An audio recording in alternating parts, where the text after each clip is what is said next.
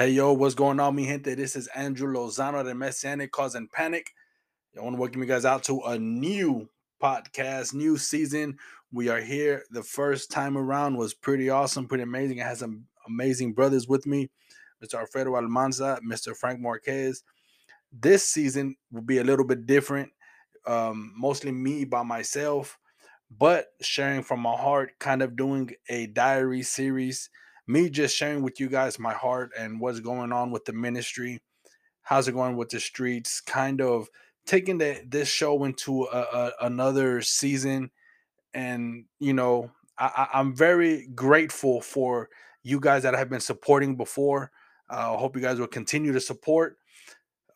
Shout out to Germany. I know we've got an audience growing out there in Germany now. Thank you so much. Bless you guys. And so here we are, guys. Also, real quick, shout out to we are on now 6 different platforms. We've got Stitcher, we've got Radio Public, we got Pocket Cast, Castbox, Breaker, Overcast, Google Podcast, as well as Apple Podcast, and of course, your very own Anchor and Spotify. So thank you guys. If you like what you've been hearing the first time around, the first season, hit the share button, guys. Let's spread this gospel. Let's spread this news around.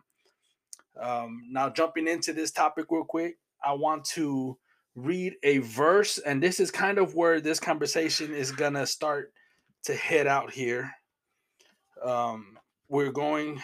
I'm gonna read just 2 verses, maybe 3, out of the Word of God here. This one here is going to be out of Jeremiah chapter 29. And I know many of you who might know your Bible, who might just automatically think I'm jumping to verse 11. Okay, well, first, let me open up in a word of prayer, guys, if you don't mind. Father, we come to you in the name of Jesus, Father, in the name of Yeshua, Father.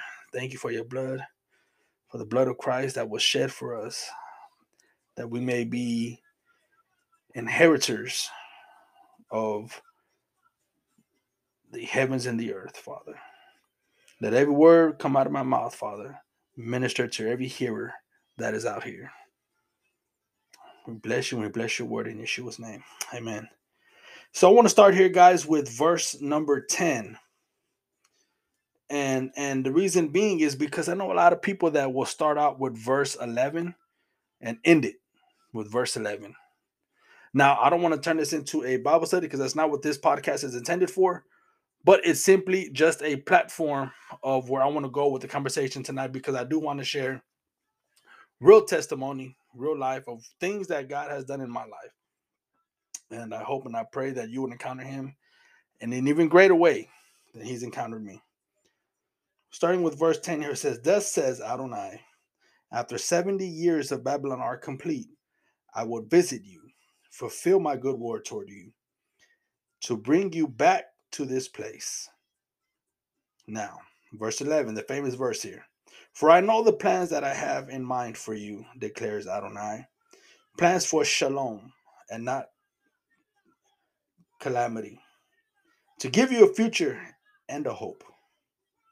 Verse 12, "Then you will call me and come and pray to me, and I will listen to you. You will seek me, you will find me, when you search for me with all your heart. Then I will be found by you, says Adonai. I will return you from exile and gather you from all the nations and from all the places where I have driven you, says Adonai. And I will bring you back to the place which I have removed you as captives into exile."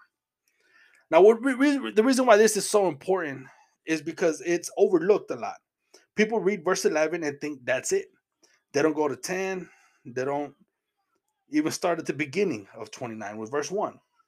But for the sake of time here, because I want to share what God has done and the goodness of what God has done into my life, is you have to understand, yes, he knows the plans that he has for you. And this sounds really great. And it's written on churches all over the world, especially here in the U.S.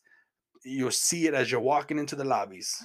Jeremiah 29:11. A lot of ministries are even based out of this one specific verse. But what they fail to realize is what happened before and what happens after. I recently was talking to some other leaders, some other pastors, and they were telling me about how um, they can't go back to where they came from. And I'm not trying to, throw shade on anybody, not at all. But I know what God has called me to do and where He's called me to go. So here it says, after 70 years of Babylon. Well, first, what does that even mean? You see, Babylon was a time of captivity where there were slaves. The Israelites were in slavery at this time. And for 70 years, because of their disobedience. Now ask yourself, have you been disobedient? Okay. Now, with that out of the way, have you been disobedient? Now it says, this is your punishment. But they were given 70 years of slavery, punishment, because of their disobedience. Now, he says, after this, then I'm going to visit you. Okay. Doesn't mean that he's going to come make everything better. He says, I'm going to come and visit you. He says, and I will bring my good word to you. Mind you, in the book of John in the New Testament, it says that in the beginning was the word, and the word was with God, and the word was God. So when God's referring to the word here, he's referring to Jesus. He says, I will fulfill my good word. I will fulfill Yeshua. He will reveal Yeshua. Okay. Now, let's keep going just a little bit further now, okay? Stay with me here. It says, for I know the plans that I have in mind for you. See, he knows these plans. Plans for peace, shalom. Not to hurt you, but to give you a future and a hope. Okay, now he's telling you what his plans are. Now it says, then you will call on me. Doesn't say he's going to make everything better. He says, you're going to call on me. And then you're going to come and pray to me. And then I will listen to you. It's only after all these things, then he will come and listen to you. And then you will find him when you seek him. You have to go looking for him, and then you'll find him. When? Not just when you go looking around the corner. No. So when you search for him with your whole heart, with your heart, then he will be found by you. And then this is the key, right? This is the important part. I'm all about giving away keys, guys. So this is one of the keys here. It says, I will return you, I will send you back to the places from exile, which I took you out of. In English, in plain English, I'm going to send you back to where I took you out of and gather you from all the nations and all the places where I have driven you. Which means everywhere that he sent you. See, because you have to understand this. When you first give your life to God, it's not just a little cakewalk in the park. This some that even myself, I had to go away from my family for several years, living in the same city. But I had to give God time to do a work in me. So I had to stay away from family, stay away from friends, stay away from dating, from all these other things that I knew would hinder me from God. See, I was radically changed and just so in awe of God that when I encountered the love and the presence of God, I wanted nothing more but to stay in that place. I didn't care about nothing but staying in his presence. And so when he took me out, now it says here, let's keep on going. I will send you back to the places that I took you out of. I took you out of these places. Now I'm going to send you back. Oh God, why are you sending me back? And this is the part that some ministers and some pastors and some leaders feel like, well, I can't go back to the places where I used to be, all these things. And so this is kind of a weakness I feel in a lot of believers. There's a weakness there. Now, let me go into my personal experience here. Okay. Now, let's get real. Okay. I remember, see, I'm a ninth grade dropout. Started living my life real young. And so, most guys, here, where I'm from, here in Houston and then, grew up in Spring Branch in the northwest part of Houston. Well, really the west side, but we called it the northwest for some reason. I don't know. So, a bunch of friends of mine, family, cousins, we would frequent strip clubs. Okay. And so I remember going to all these strip clubs and doing all these things and just wilding out, if you will. So when I finally gave my life to God, I remember I was about 2 weeks in. Mind you, when I first got saved, I wanted nothing more but to stay in the presence of God. What business do I have going to a strip club? I remember getting a phone call. It was a bunch of my cousins and relatives, uh, uh, all at some a local strip club that we used to go to. And I get a phone call from one of my cousins, and he's like, "Hey, Drew, I'll pay for your cover charge. I got a bunch of buckets. You ain't got to spend nothing. Just come." I was like, "No, I'm fine. I'm fine." I hung up. Well, he calls me back, and he calls me back a few times. So I finally answer. He's like, "Man, look, everybody's here. We're your family. Come over. Come over." I finally said, "All right, I'll go." So I went over to the strip club, and one of the girls, she brings me a beer. She pops the top. She puts it right there in front of me. Okay, and she puts it in front of me, and I remember I'm looking down. I couldn't even look up at what was around me. There's naked women walking around, topless, whatever. And I had my eyes looking at the table. And then this girl, this dancer, comes, puts a beer in front of me. She pops my top open, and she looks at me, and she goes, "You don't belong here." And I said, "I don't." And she says, "What are you doing here?" I said, "I gave my life to God a couple weeks ago." Man, when I said that, she broke down. And I couldn't even look at her in her eyes. But I remember her kneeling down next to me, and she starts weeping, starts crying. And the guys at the table, one of my cousins jumps up and goes, "Man, Andy, what are you doing? M- Making these girls cry. Let her do her job." And I remember she just looks at me and she goes, "I was raised in church." She said, "My husband got arrested. He's locked up. We've got kids. This is the only way that I can make enough money to pay all of our bills." I told her, "Well, you know what? I'm going to leave already." And she says, "I am too." Now, her story goes, mine goes. I don't know if she left. I didn't catch her in the parking lot. We didn't go any further. I walked out of that place and I never went back to that place. And so I remember she had left, and a couple weeks go by when I had left, and then now the same group of people are at another strip club. And then I get another phone call, another cousin. "Hey, cousin, we're over here now. Over here, come over here, come hang out with us. Da da da." And I'll pay for your cover. I'll pay for your drinks. Come on. So I said no a few times. I finally said yes again. Went back to another strip club. Same thing. Bunch of my family, friends at a table, about 20 of them. Everybody's got buckets in front of them. Another girl comes up to me. One of the dancers comes up to me, brings me a beer, puts it in front of me, does the same exact thing as the other place. She looks at me. "You don't belong here." I said, "I don't." I told her I gave my life to God.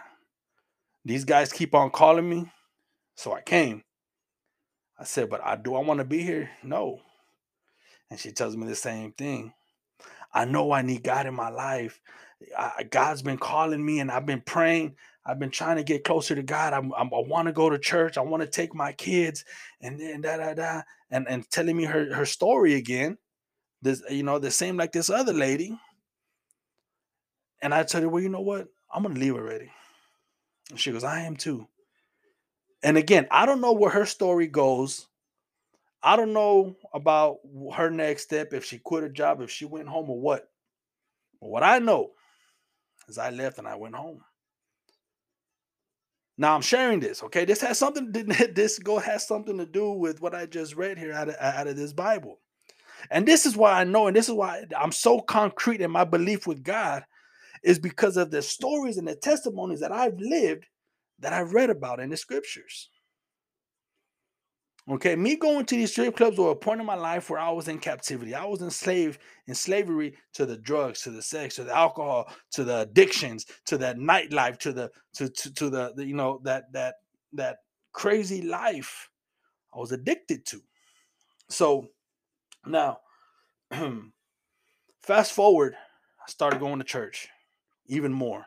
Finished with ministry school. I'm going to this Friday night service, Impact, at my old church. And it was an amazing time and experience and season for me in my life to where things were just going great. And I remember that one night they had these women who were guests and they were pretty young.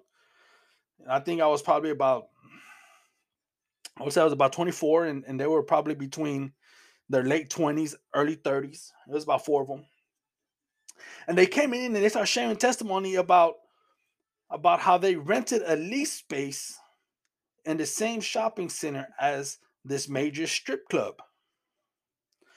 And they would go into this lease space area and they would have women inside laying their hands against the wall, praying for the women in that building right next door. And they would try to encounter some of these women in the parking lot. And the crazy thing is, I remember that specific place, and I remember some women trying to come and minister to the entertainers, to the dancers outside in the parking lot, and I'm cursing at the women trying to pray for these women in the parking lot. And now those same women are in the same church that I'm sitting down at as guest speakers, and I'm praying with them now. We're on the same team. Now, what does this have to do with the scripture? What does this have to do with me going out and doing what I did when I told these women I'm leaving, I don't belong here, and whether or not they left or not? Fast forward a little bit more, maybe a couple of months, and I meet this young kid who was passing through Houston to visit some family members because he was on his way to Europe to play rugby. This kid was from Argentina, on his way to Europe to go play rugby. He was here for maybe a couple of weeks, got into an accident, broke his leg, and was now stuck here in Houston. Couldn't go to Europe on a broken leg. Had to stay in town for a couple of months. His heart, his dreams, everything, his spirit, everything had been broken. But God gave me a word for him. And I'm praying for him one service. It was a Sunday morning, and I'm praying for him. God gave me a word, and he was so overwhelmed by that word. He was touched by that word so much that maybe this was at the beginning of service. Now, after service, 2 hours later, I'm about to leave, and he calls me from the hallway, Andrew, Andrew. And I run back to, what's up, man? I thought something had happened. He was in his crutches. He's trying to run. He's limping everywhere. He's trying to catch my attention. What happened? He says, God gave me a word for you. I need to pray for you. I said, okay, what's up? So he starts praying for me. And at the end of his prayer, he says, and you're going to go back to those strip clubs and you're going to set those women free. And you're going to, and I'm like, whoa, hold on, wait a minute. Like, like, where you get, like, this had to have been God. Who else would have known about the experience that I had in these strip clubs? Is it my desire to go back to the strip clubs? Absolutely not.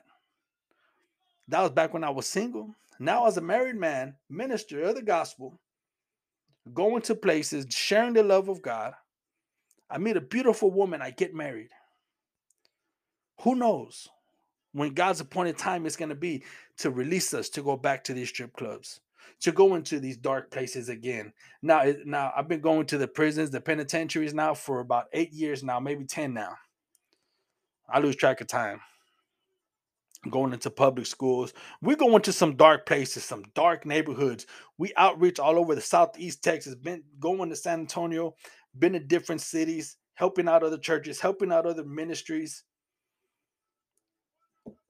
But going into the strip clubs, wow, that's a whole nother battle in itself, a whole nother battlefield. But I know God gave me that word years ago from this young kid. So they're going to go back to those strip clubs and set those women free. Well, praise God. When that time comes, I know we're going to be ready for it.